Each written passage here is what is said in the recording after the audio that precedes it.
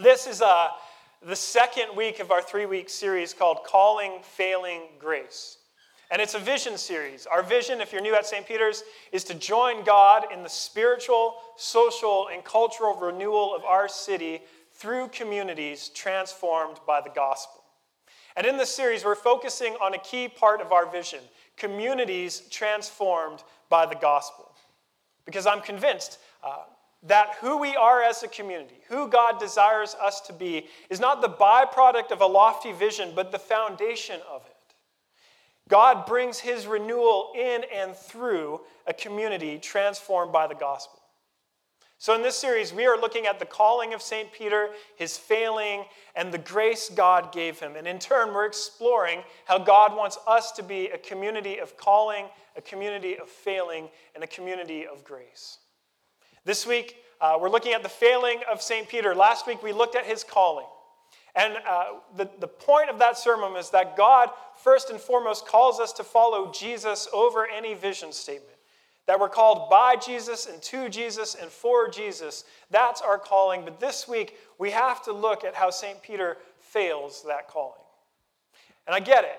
Talking about failure on a Sunday morning, this is not the sort of thing we get up excited to talk about. It is not a fun thing to do, especially when it's not just a sermon about failure in circumstance or happenstance. We're talking about deep moral character failure. But it's a necessary conversation. Because failure is a part of who we are as individuals, and we can't pretend like it doesn't exist here as a community at St. Peter's. We can't turn a blind eye to failure. We have to walk into it head on. So this morning, we're going to look at 3 things. We're going to look at the denial of failure, the reality of failure, and the role of failure. But before we get into our passage, we need to have a bit more of St. Peter's backstory in order to really comprehend the text at hand.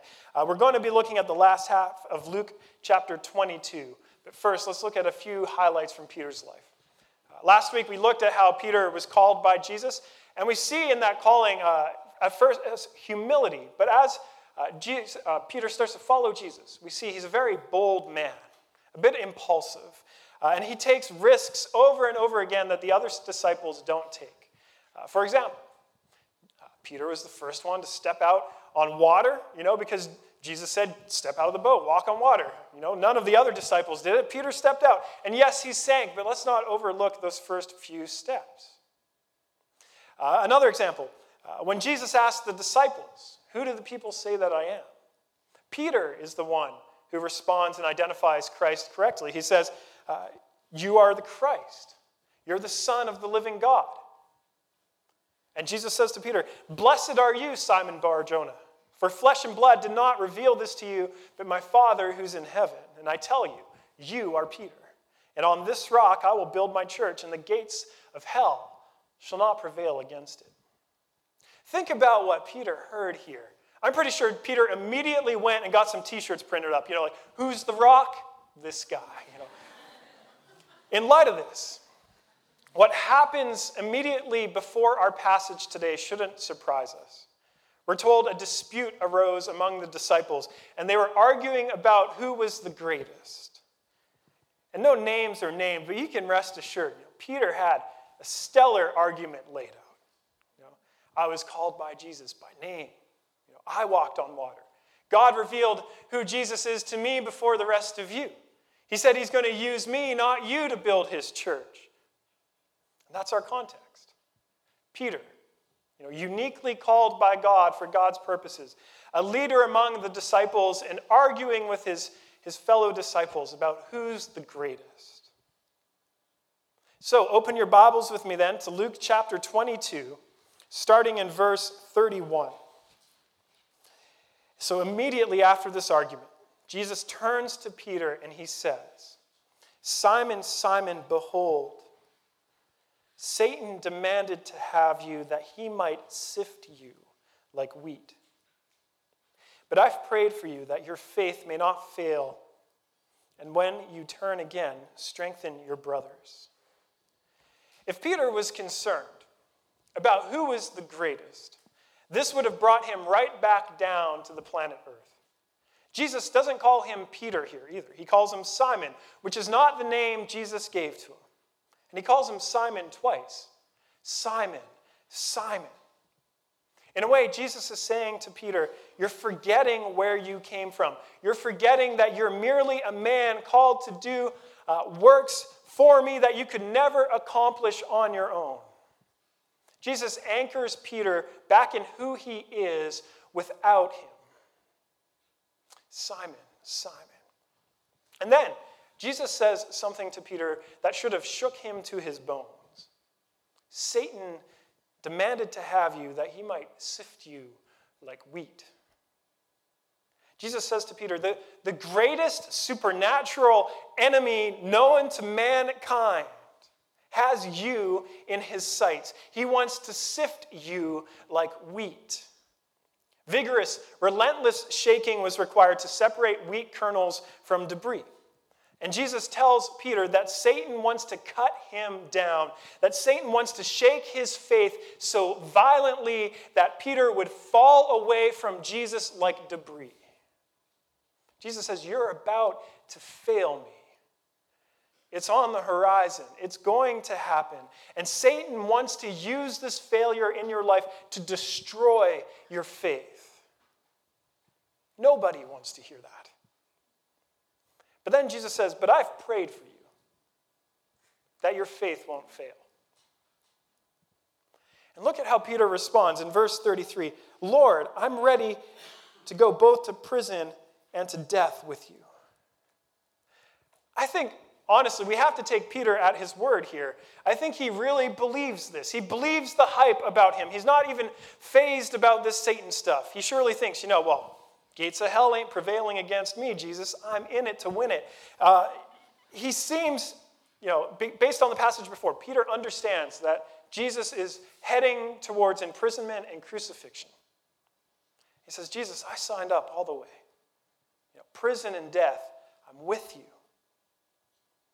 But sometimes we just can't see what others see in us. The first time I headed on a tour across Canada in a band, it was a 3-month tour. And my mom, the day of, sat me down and she said, I don't know, love. You're just so family-oriented. I'm not sure this will be good for you. And I remember thinking, my mom just doesn't know me at all, which is what every angsty teenager thinks. But all I ever wanted to do, was go on tour, play shows, sing some songs, sell some CDs, see the world. And I was on the brink of living out my vision. I didn't need family. My family was my band. It was the van. It was the road, man. And the tour was great. First month and a half was amazing. We toured in the summer, which meant we didn't have to sleep in strangers' floors, which is good because I got fleas once doing that. But, we got to sleep camping. We camped most of the tour. And in Alberta, we staged an alien abduction to freak out our drummer. In Manitoba, we drove the van into a pit of mud by accident, just typical tour stuff. But by the time we got to Halifax, it'd been a while on the road, and, every few days, we would try to find a payphone to call back home. And for a lot of you, I know you're younger, a payphone was a phone located in the city where you could put coins into it and make phone calls. Very convenient. And in Halifax, it just really hit me. I miss home. I miss my family. And so I called, and when my mom picked up, I just blurted out, I miss my mommy. Total rock star moment. And she paused, and she said, love, I told you so. I was in denial about just how family-oriented I was. My mom saw something in me that I couldn't see in myself. I found out the hard way. Homesick in Halifax. Turned out to be a great song title. Peter, in this passage, he's in denial that his faith in Jesus could ever fail, and he doesn't see the possibility within himself. Now think about his calling. When Jesus calls him, he responds by saying, depart from me, Lord, I'm a sinful man. That's what the calling of Jesus did in him. It brought him to a self-awareness of his own sinfulness. And yet, over time, It's easy to think that we've got our sinfulness under control or that our sin is just relegated to some areas of our lives. We say to ourselves, well, yeah, I do this, but I would never do that. I tell the small white lie to my boss, but I would never lie to my friends. Sure, I flirt with guys and girls when I'm out, but I would never cheat on my spouse, my wife or my husband or my boyfriend or my girlfriend. But what we're really doing is minimizing our sinfulness. It's bad, but not that bad. And that's what Peter is doing here. He's denying that sin could possibly run so deep in his life, so much so that he will go on to deny knowing Jesus, that he would betray his Lord, the one he is assuredly going to die for. He's sinful, sure, but not that sinful. That's what Peter can't see in himself. But what does Jesus go on to say? Look at verse 34. I tell you, Peter, the rooster will not crow this day until you deny me 3 times. The sun will rise. The rooster will crow. And with the same certainty, Peter is going to deny Jesus. It's hard for me to even put myself in Peter's shoes and imagine this. No one wants to hear that sin runs so deep in our lives that we will even fail the ones we love, that we will even fail our Lord. We deny that this sort of failure is possible in us because we don't want to acknowledge what it actually says about us. It says that we're helpless to our sin. It says that sin has more power over us than we do over it. It says that left to our own devices, we will end up doing the very things we swear we will never do. And Jesus, he knows this about us. He knows how truly broken we are and just how deeply we will fail him. Peter, after all, will deny him not just once, but 3 times, even after he's been warned. We will fail Jesus because of how deeply sin runs in our lives. That's what Jesus is saying, and that's what we want to deny about ourselves.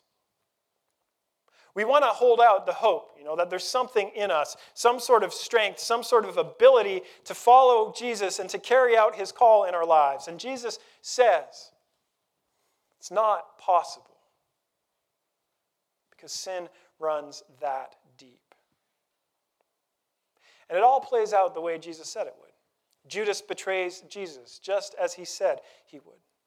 He's arrested and he's handed over to the authorities, just as Jesus said it would happen. And Peter will play his part in the unfolding drama. That's the reality of failure. And Jesus, he uses our failure to bring us to a point of seeing what we can't see in ourselves. Although Peter was in denial about just how deep his brokenness runs, he's going to discover that just because he can't see that in himself, it doesn't mean that it's not there. We carry on in Luke chapter 22, jump ahead to verse 54. Then they seized Jesus and led him away, bringing him into the high priest's house, and Peter was following at a distance. And when they had kindled a fire in the middle of the courtyard and sat down together, Peter sat down among them. Then a servant girl, seeing him as he sat in the light and looking closely at him, said, "This man was also with him." But he denied it, saying, "Woman, I do not know him." And a little later, someone else saw him and said, "You also are one of them." But Peter said, "Man, I am not." And after an interval of about an hour, still another insisted, saying, "Certainly this man was also with him, for he too is a Galilean."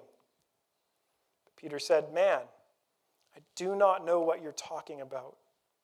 And immediately while he was still speaking, the rooster crowed. 3 times, 3 people, 3 statements. To a servant girl, this would be a young, preteen girl. You knew this Jesus guy. "Woman, I do not know him." To another man who asks, he says, "Man, do not. I don't know him. And finally, someone recognizes his accent. And Peter says, man, I don't know what you're talking about. That's what a Galilean sounds like. Then the rooster crows. From a safe distance, while Jesus is on trial, Peter, knowing him, seeing this, denies knowing him 3 times. Then the rooster crows. Peter, he's not the man he thought he was. He can't be Peter. He can't be the rock. He can't be the guy Jesus called him to be on his own strength. He can only be Simon. And left to his own devices, he does the very thing he swore he would never do. He denies Jesus not just once, but 3 times. 3 times. There is no denying his denial of Jesus. This wasn't something that happened by accident. And in his denial of Jesus, Peter confronts himself, his cowardice, his betrayal, his inability, his failure. And in that moment of gut-wrenching failure, Luke writes in verse 61 and 63, the Lord turned and looked at Peter. The Lord turned and looked at Peter. And then Peter remembered the saying of the Lord, how he said to him, before the rooster crows today, you will deny me 3 times. And he went out and wept bitterly. Peter can't simply recess back into the shadows. Jesus locks eyes with him. He sees him as he truly is. He connects with Peter in that most painful moment. And then Peter remembers. It strikes him. It happened just like Jesus said it would. And we don't want to miss how Luke refers to Jesus as Lord here. It's reminiscent of Peter's calling, but this time, instead of saying, depart from me, Lord, Peter's the one who departs. He walks away from the call of Jesus because he's unable to live up to it. Peter leaves and he weeps bitterly. And this isn't like a composed cry. This isn't like a single teardrop British cry like how I cry. That's not what's happening here. This is like heaving kind of cry. The Greek word for bitterly here is used in another ancient Greek document to describe how a lion roars. It was the lion roared ferociously. Same word. Peter left and wept ferociously. His reality was guttural remorse, overwhelming, powerful tears. This moment in Peter's life ends in deep pain and weeping. And for all of us, at some point in our journey towards Jesus, we will recognize that we simply can't do it on our own strength. We thought we could. We were doing well for a season, but then we reached the end of our rope. Our failures, however, they don't have to be as epic. Sometimes they are. Sometimes we just mess up so bad, we wonder if it could ever be repaired. But more often than not, it's just that sense that we're failing and we're trying to grasp onto something, but we can't seem to catch it. Maybe it's in our failure to read Scripture consistently or at all. Maybe it's in our failure to pray consistently or at all. Maybe it's in all the little ways that we deny Jesus every single day. The failure to be kind to someone that you just don't really like. The failure to stop gossiping when you know you're gossiping. The failure to care for the poor and the marginalized in our city. Or maybe in doing all of these things, you do all of these things, and yet you still fail to do them without developing some sense of smug self-righteousness. And we come to realize that we're failing Jesus because we simply can't do what he asks of us, because we're just too broken. We can't fulfill his call in our lives because we ultimately face ourselves, and we see time and time again we would prefer our own comfort, our own safety, our own livelihoods. And if we're left to our own strength, if we're left to our own abilities, the reality is we will fail Jesus because he calls us to something we can't accomplish on our own. Now, I want to be careful here Because it's really tempting, to resolve this. Wrap it up, put a Band-Aid on it, put a bow on it, make it, happier. But this passage doesn't resolve. It gives us some resolution. We'll have to look at some resolution, but it leaves us in the tension. Jesus goes on to be crucified and he dies.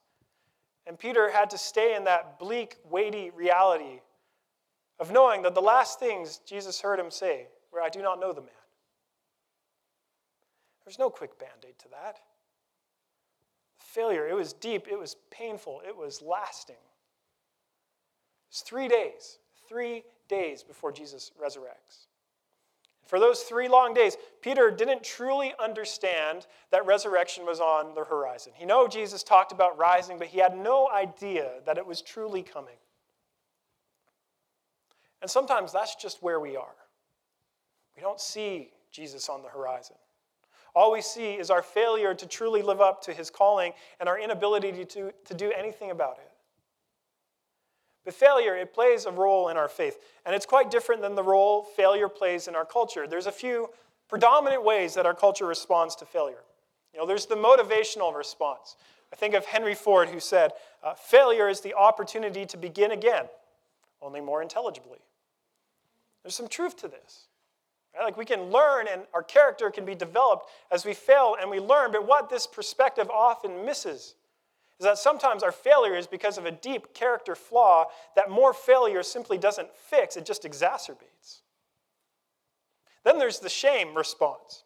Think about any politician who's failed ever. I know this might be hard to imagine. Imagine a politician who has failed teachers, just so dismal, it's terrible. What do though? We shame them. We ridicule them. We insult them. We try to dehumanize them, and we try to get them out of office. We respond to failure by shaming them. Or there's the hopeless response. Failure happens in our lives. Things fall apart, and we think nothing good can come from this. It's meaningless. It's hopeless. But whether it's the motivational response or the shaming response or just hopelessness, Jesus uses failure in a totally different way in our lives. It's completely different than how we usually respond to failure in our culture. In Peter's greatest failure, although Peter withdraws from Jesus, Jesus doesn't withdraw from Peter. He doesn't look away in disappointment or disgust. Rather, he looks directly at Peter. He locks eyes with Peter, so that Peter will eventually know that what Jesus sees in that moment is what Jesus has always seen in Peter. The denial, as painful as it would have been to Jesus, is of no surprise. Peter's shortcomings, his cowardice, the depths of his sin, it's of no surprise to Jesus. Jesus, he's always seen these things in Peter. And yet, and this is important, Jesus doesn't send Peter into this place of failure without something to hold on to before it's resolved. First, he says to Peter, "I've prayed for you that your faith won't fail." Peter, he's going to fail. Jesus knows this. He knows that this failure can be used to destroy his faith, but Peter's faith is not totally his own. Jesus says, "I'm praying for your faith. I will see to it that your faith is sustained." Then he says, "When you turn again." Jesus lets Peter know in advance, you will get through this. It might not be easy. It might get dark. You might not know where you're going, but there is hope. You'll get through this. And then he says, "When you turn again, strengthen your brothers." You see, there will come a time when Peter's failure in the hands of Jesus becomes a source of strength and comfort to others. He's giving Peter a sense of purpose, that his failure won't be meaningless. He's praying for him. Peter, he's giving him hope. He's giving him purpose. But for Peter, the resolve, these things, the time isn't yet. Which means There is room in the Christian life to be in this space where we know that Jesus has said these things, that they're true, but we're not sure how they're true in the moment. There's a disconnect between what we know what's true and what we're actually experiencing. There's room in the Christian journey to be in the dark, to be confused, to be wondering where Jesus is. And the truth is, that might be precisely where Jesus wants you for a season. But no matter how bleak it gets, don't forget what he said to Peter. Don't forget that Christ didn't send him into the dark unprepared.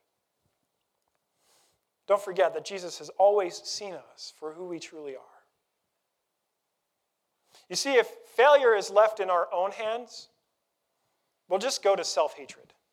We'll just hate ourselves because we just fail. If it's left in Satan's hands, he'll use our failure to try to destroy our faith. But when failure is left in Jesus' hands, he uses our failure not just to refine our character, but to deepen our faith in him. He offers us his prayers. He offers us hope. He offers us purpose. But paradoxically, he says that your failure, it's not just going to be seeds for sorrow and tears. Your failure will ultimately be redemptive. And St. Paul, he had a sense of this. This is why he writes to Timothy, even if we are faithless, Jesus remains faithful. And when that truth and that reality gets into our broken bones, it changes us. So, what does Peter's failing then tell us about being a community of failing? We want to be a community that fails well together. We don't want to deny or minimize failure as a community. That will be our proclivity. We don't have that luxury if we're called by Jesus because his calling will expose our failure. Which means we have to be willing to be exposed. We have to be willing to take off our masks and the fronts and admit that we're not nearly happy or as fine or as successful as we like to portray that we are. We don't minimize how we're struggling. Rather, we invite people into the struggle. We share our brokenness. We share our sins with one another. But the reality is then, failing well as a community means failing well with each other. Because if we're going to fail Jesus, you can rest assured we're going to fail one another. It might just be the way I fail like 90% of you who expect an email response within a day. There's just failure. It might be the failure of a small group leader not living up to your expectations. It might be the failure of a friend not showing up in your time of need. We will fail one another. But Jesus shows us how to respond to failure. He doesn't look at Peter's failure and shame him. He offers him compassion. He actually enters into Peter's life as he is. So we don't shame one another's failings. We offer compassion. Because that's what our city needs. Our city doesn't need a community that pretends to be doing just fine. Our city thinks it's doing just fine. What our city needs is a triage where broken people can come and admit that they are broken people and not be shamed for that, but offered compassion. Now, please don't misunderstand me. It's not that I'm advocating failure. I'm not saying go out and blow up your life. Instead, we recognize its reality in us. We see the role that failure can have in our faith. We can see the times we failed Jesus and we can grieve and repent. We can see the times we failed others and we can grieve and we can repent. Which means when we see others fail, we can grieve with them and repent with them. But failing is never the end. Failing in the hands of Jesus is used to deepen our faith and our reliance upon him. And in his hands, it will also become a source of strength and comfort to others because we can boldly and truly proclaim, no matter what you've done or how far you have gone or what you have failed in your life, Jesus looks at you with compassion. He will not look away from you. He will offer you grace and his presence even there. And so failure, it cultivates a community of vulnerability and honesty. A community that takes off our masks and says we need Jesus. If we don't have him, we will shipwreck our lives. We need Jesus. But in doing that, and responding to his call in humility and becoming a community of vulnerability and honesty, we will discover the power of Christ's compassion and grace and his ability to transform us. Because Jesus is not content to leave us as failures. But the good news is that we'll have to wait until next week.